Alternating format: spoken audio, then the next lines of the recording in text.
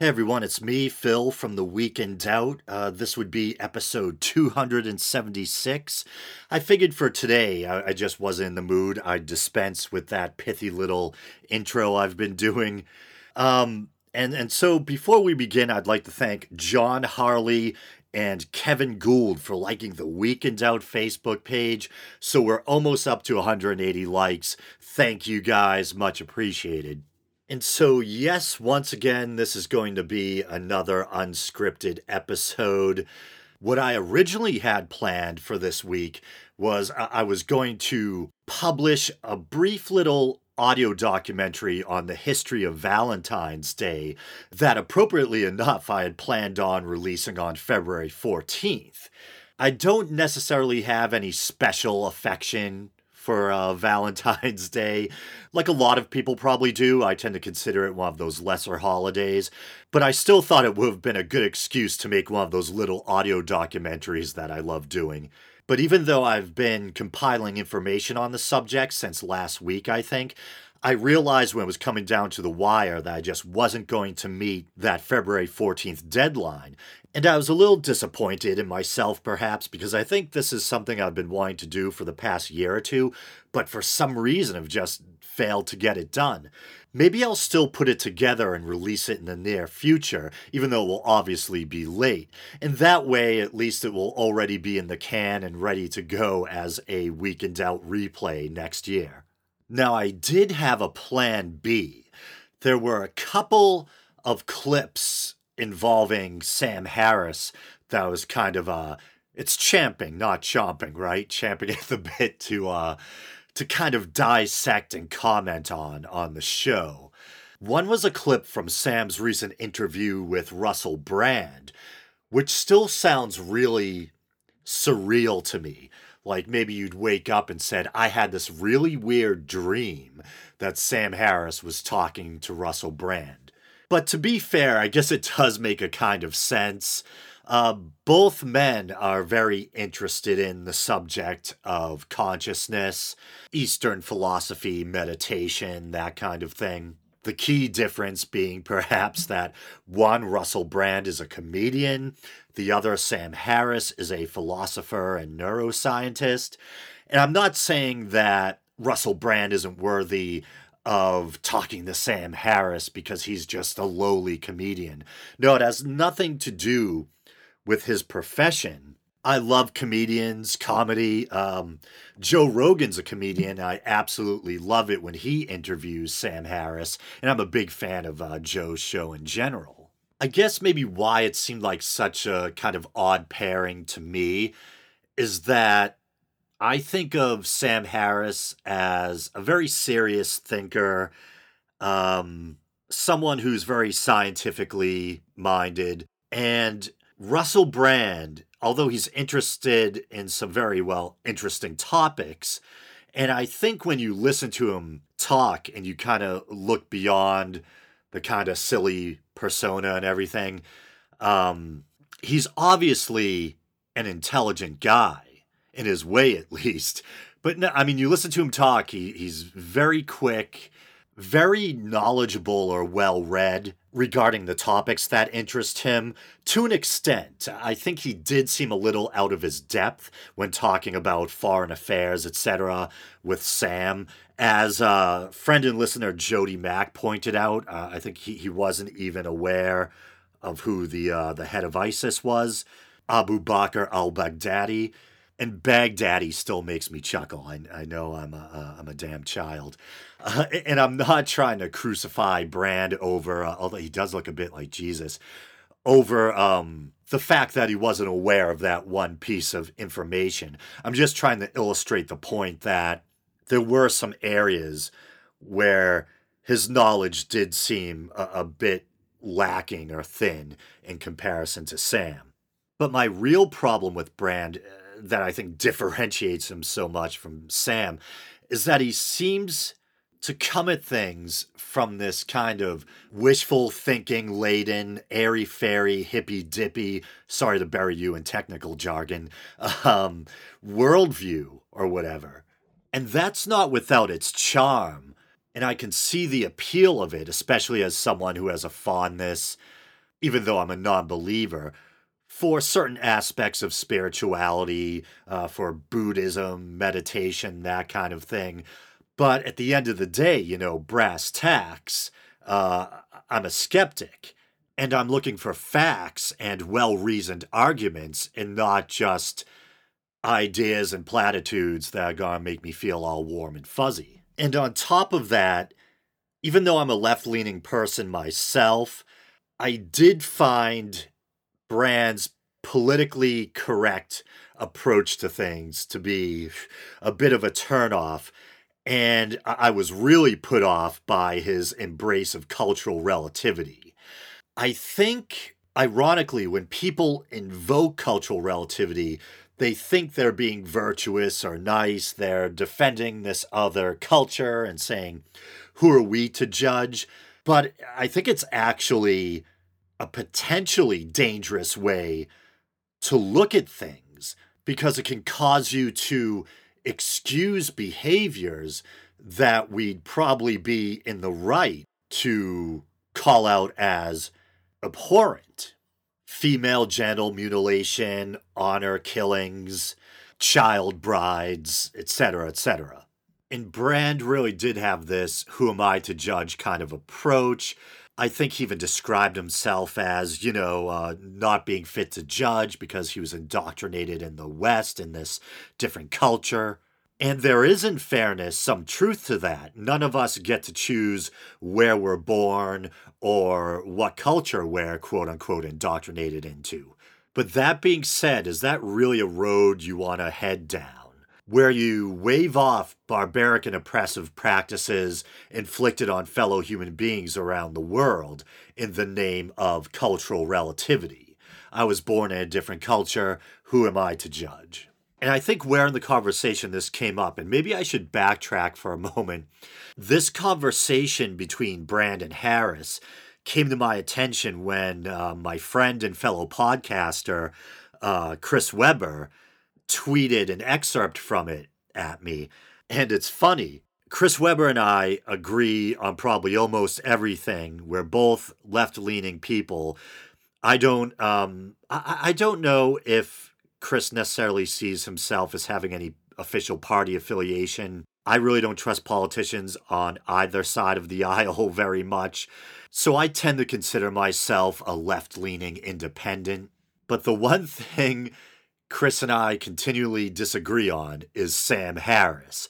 I wouldn't call myself a Sam Harris fanboy. I don't think he's above reproach or criticism, but I do admire him and I do find myself agreeing with him most of the time. And the one thing in particular that I've always loved about Sam Harris is the fact that, like myself, he's a fellow non-believer who's nevertheless still interested in quote unquote spiritual topics, in expanding consciousness, in meditation, and things like that.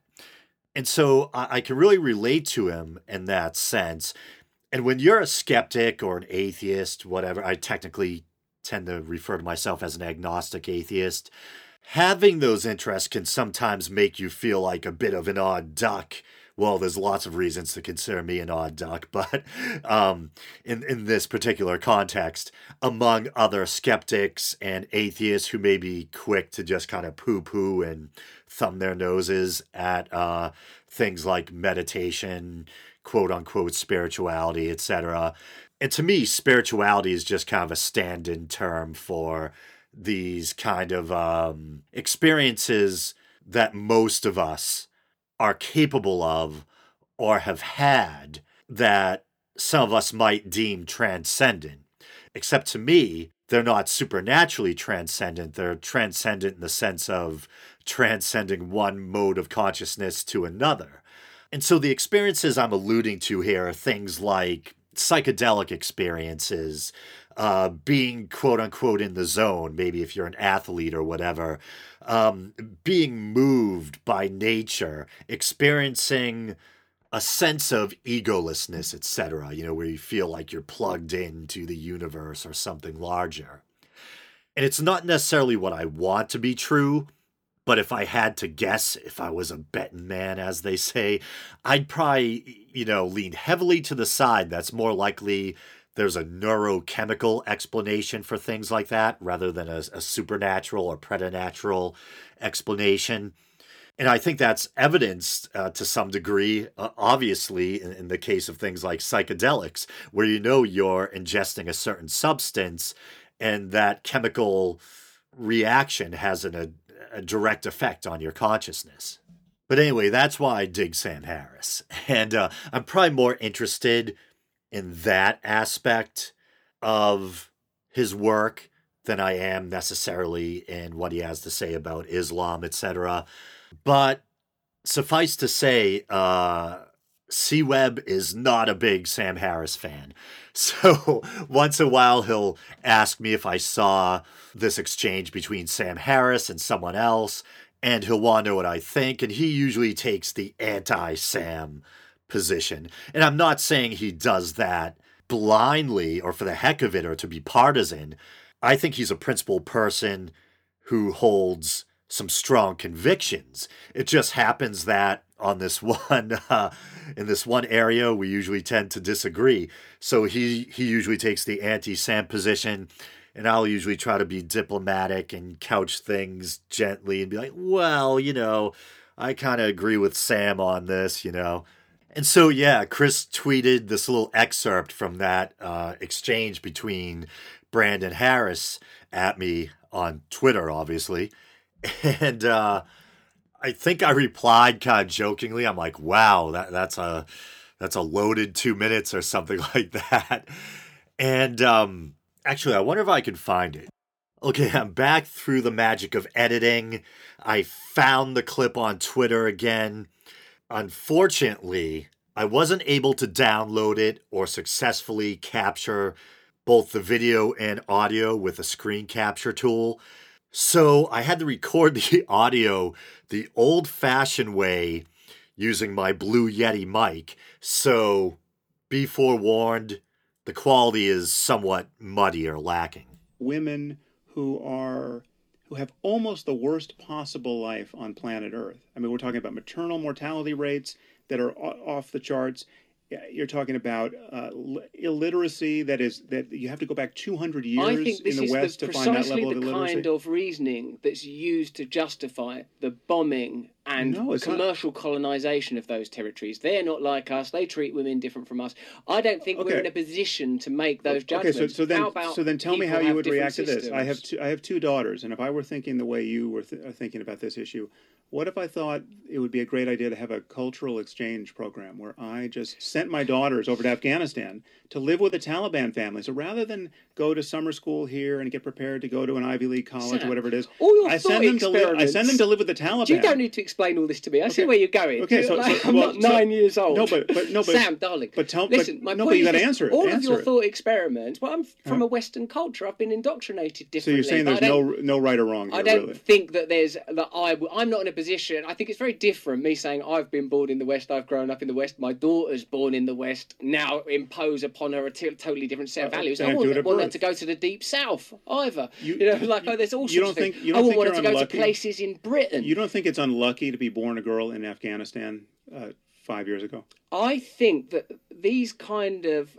sort of theoretical tableaus are used to create a false hierarchy and a moral superiority by a dominant culture that subsequently uses thinking of this nature to underwrite the modern day colonization and subjugation of these people on a massive scale. And as barbaric and disgusting as 9/11 was, a daily 9/11 since then, so that a state system can perpetuate itself using rationalism, using comfortable means of executions that glide slyly by all white in the sky, is no better than the 9/11 that was a riposte too. It is better. So we can talk. So you're invoking many things here which we should treat systematically. Things like collateral damage. So you drop a bomb. I don't even like that language, collateral damage. Okay, so there it is. And a lot of that I already covered regarding cultural relativity, etc. And if this episode had been more organized, I probably would have played the clip beforehand, or should have played it beforehand. So, working my way backwards, in fairness to Russell Brand, I can definitely see why people have a problem with the phrase, quote unquote, collateral damage.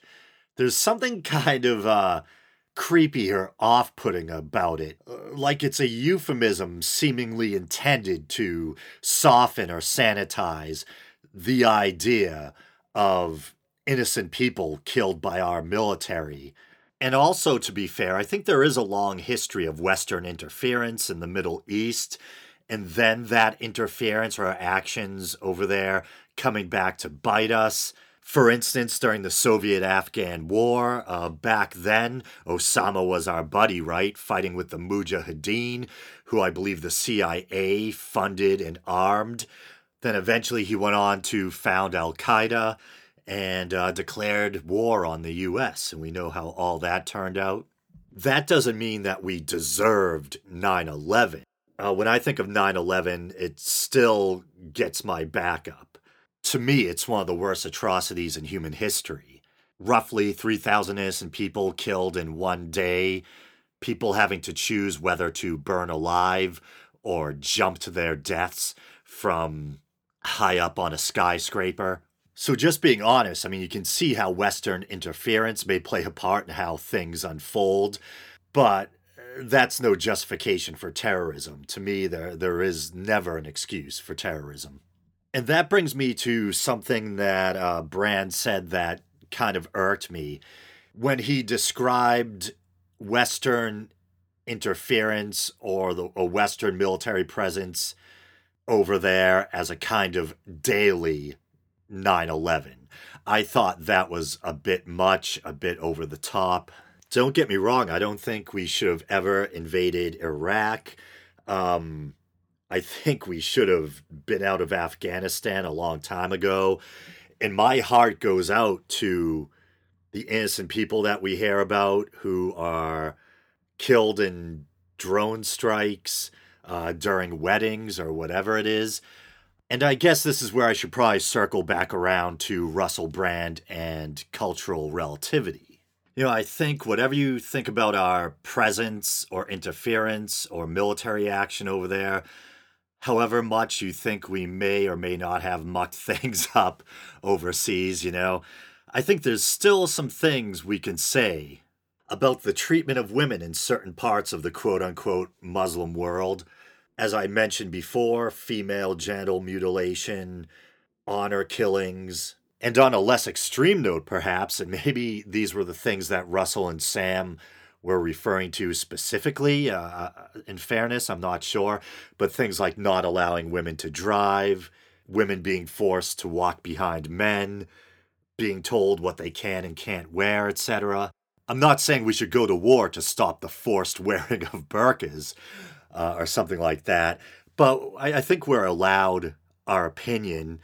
And when it comes to some of those more extreme examples like female genital mutilation and honor killings, I think that should be, if you're a decent human being, considered far outside the realm of cultural relativity. To me, I hope most people around the world could agree that these are human rights issues and examples of barbarism. And by saying all this, I'm not suggesting that the United States is squeaky clean. I'm sure there's things over here that people could judge us for, and they do, whether it be something like capital punishment or, our foreign policy or whatever.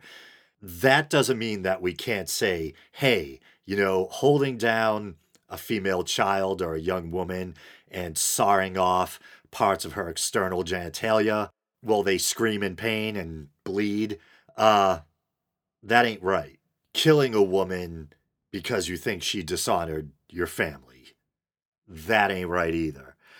And I know that usually whenever I talk about female genital mutilation, you'll get the anti-male circumcision people coming in and saying, what about the guys? We still circumcise male infants in this culture.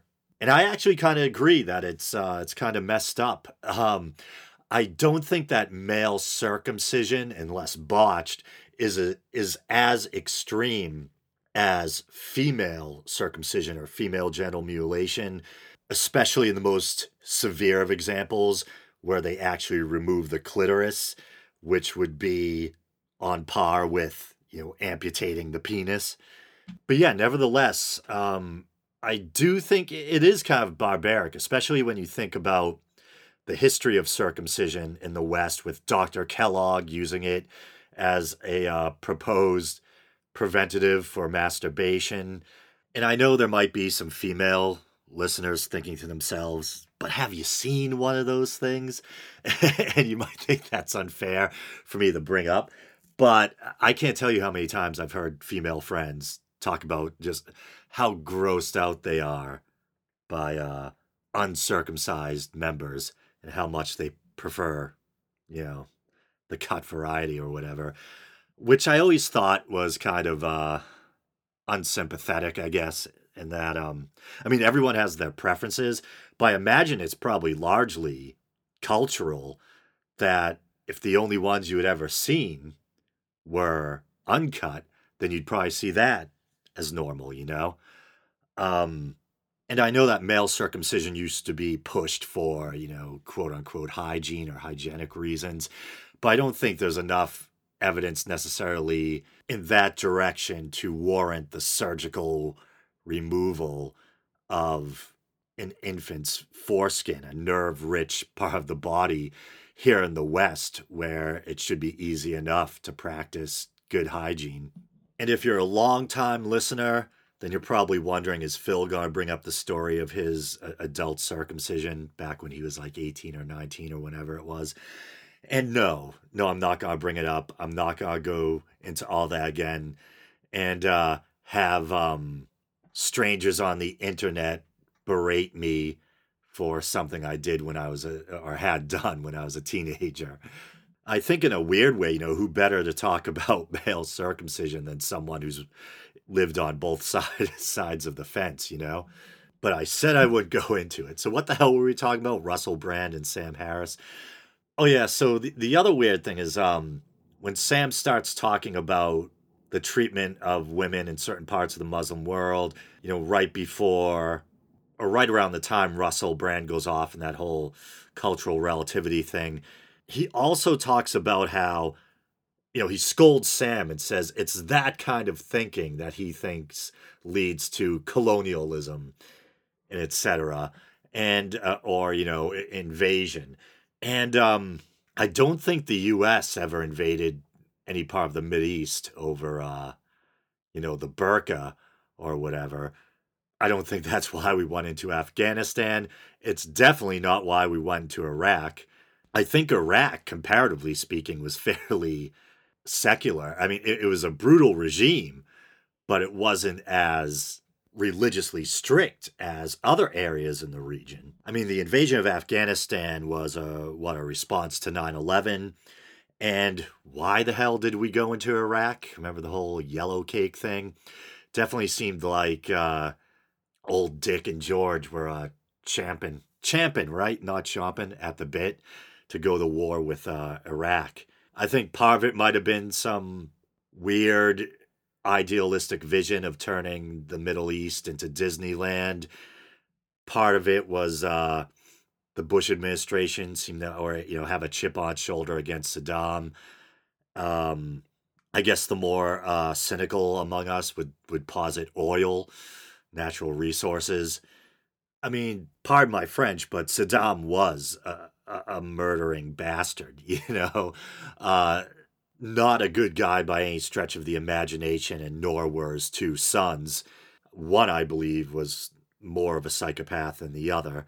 Was it Uday? I can't remember. But I don't think taking Saddam out was necessarily worth the huge disaster that unfolded and the power vacuum that opened up and in part allowed for the rise of ISIS. I think another reason why Chris sent me that clip is he absolutely hates Sam Harris's quote unquote thought experiments, his theoretical scenarios, etc. And I think he liked when Russell Brand went after Sam for that. Remember, Russell Brand was kind of having a laugh at Sam when Sam brought up the thing about, would you send your daughter over to Afghanistan? I personally thought that was a pretty damn good point. When you're having trouble getting through to someone, sometimes if you just cut through the bull and get down to brass tacks, it can help kind of hammer home your point. And I think, yeah, really forcing someone to ask themselves, would you actually, okay, that's some nice flowery speech. Would you actually send your daughter over to Afghanistan? Um, and I know in this world we live in, no matter where, even a place that's relatively safe, if you send your children off, you never know what could happen to them. But there's some places that you have more reason to worry than others. And I think Afghanistan would be one of those places, especially if you're taking part in the Taliban exchange program. Don't worry, that's not a real thing. At least I hope not. So we're already like 26 minutes in, and believe it or not, I originally wasn't even going to talk about this. After that horrible shooting that took place yesterday, um, I was actually going to put this on the back burner. Usually, something like a school shooting falls outside the usual wheelhouse of the show. It's not the type of thing I necessarily want to focus on, but I was going to bring it up because Sam Harris actually is issued the right word? A kind of, I don't know if I'd call it inflammatory or controversial. Not to me anyway, but it got a lot of people's dander up. He issued a tweet regarding the shooting. I guess the best word for it might be divisive. That might be the proper adjective. And I'm actually interested to know what Chris Webber's take on this tweet is. I don't know if he's aware of it or not, because I think here he'll actually be right on the same page as Sam Harris. So I'm looking at Sam's tweet right now, and actually right above it is a tweet from Steven Pinker, so I'll read that. Saturation coverage of rampage killers gives them exactly what they seek. Every day, as many Americans are killed in homicides as in a mass shooting. Legal scholar Adam Lankford proposes stop encouraging mass killers by making them celebrities. And so that's an interesting point, and I actually kind of like what CNN, especially Anderson Cooper. I haven't really watched CNN since the last presidential election. um, I couldn't stomach looking at wall-to-wall Trump coverage every day.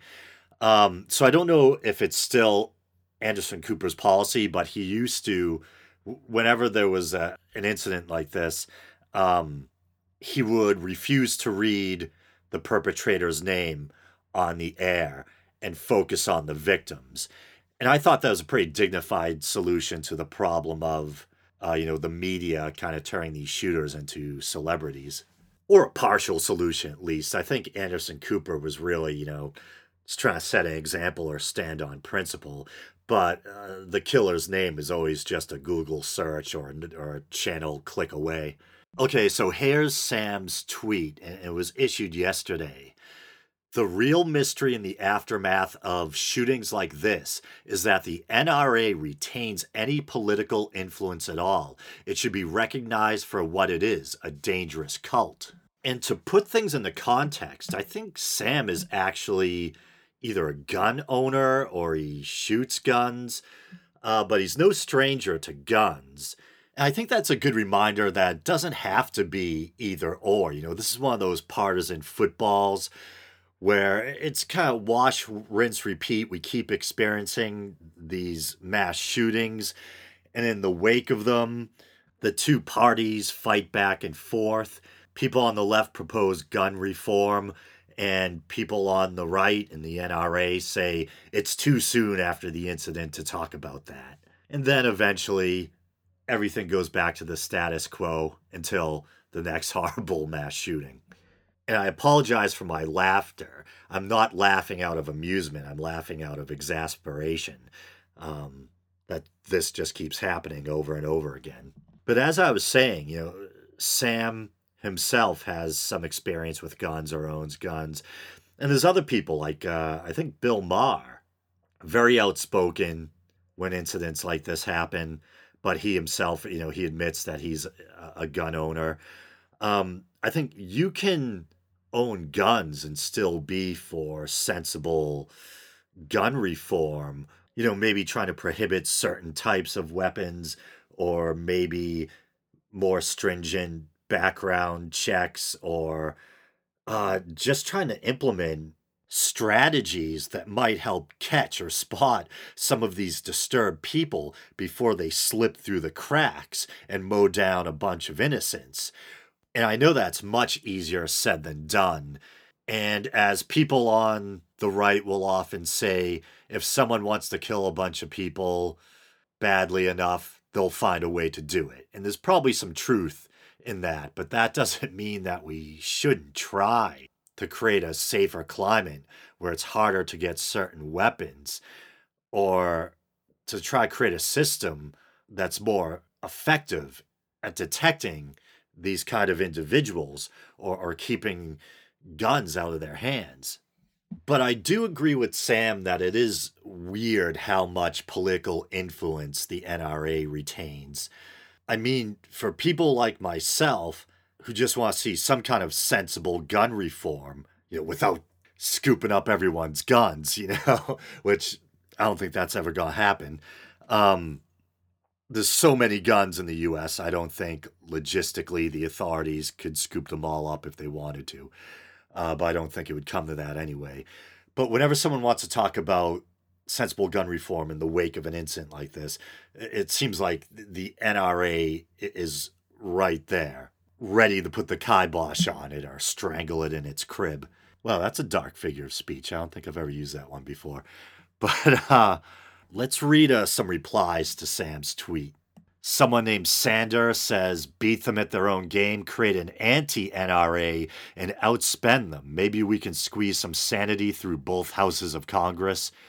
Someone named Bacon Eater, obviously a Canadian, says, it is way easier to organize an irrational cult than to organize the majority with a common sense position, because common sense just isn't a cause that will fire up people enough.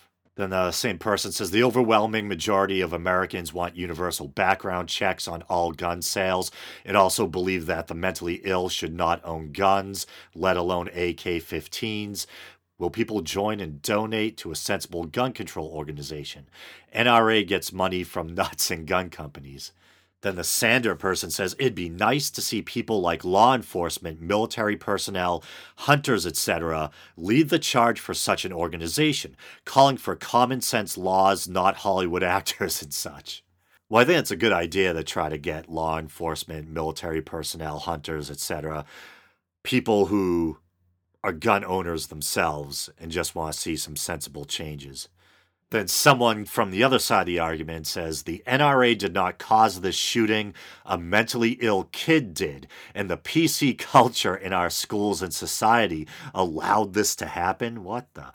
The real mystery is how we as a society let this kid fall through the cracks because we are afraid of offending him. And I don't get that. I don't see how PC culture allowed this kid to get a gun and mow down people. Someone named Stephen King, I don't think that's Stephen King, says, you're right, they didn't quote-unquote cause it. They are willing participants, though. They donate millions and millions to politicians to prevent any meaningful legislation for gun control. They are complicit. All right, well, I guess, let me know what you guys think. If you're a listener to the audio-only version of the podcast, you can let me know via Twitter or the Week in Doubt Facebook page. If you're watching on YouTube, you can let me know in the comments section below. Now, that being said, thanks for listening, guys. You know the drill. Facebook, Twitter, YouTube. If you'd like to subscribe to the show, you can do so via iTunes or Stitcher. If you'd like to help the show monetarily, you can do so via Patreon. Just go to patreon.com/theweekindoubt. You can help the show out for as little as 99 cents a month. And speaking of that, I did record and publish the second episode of the Not So Secret Show.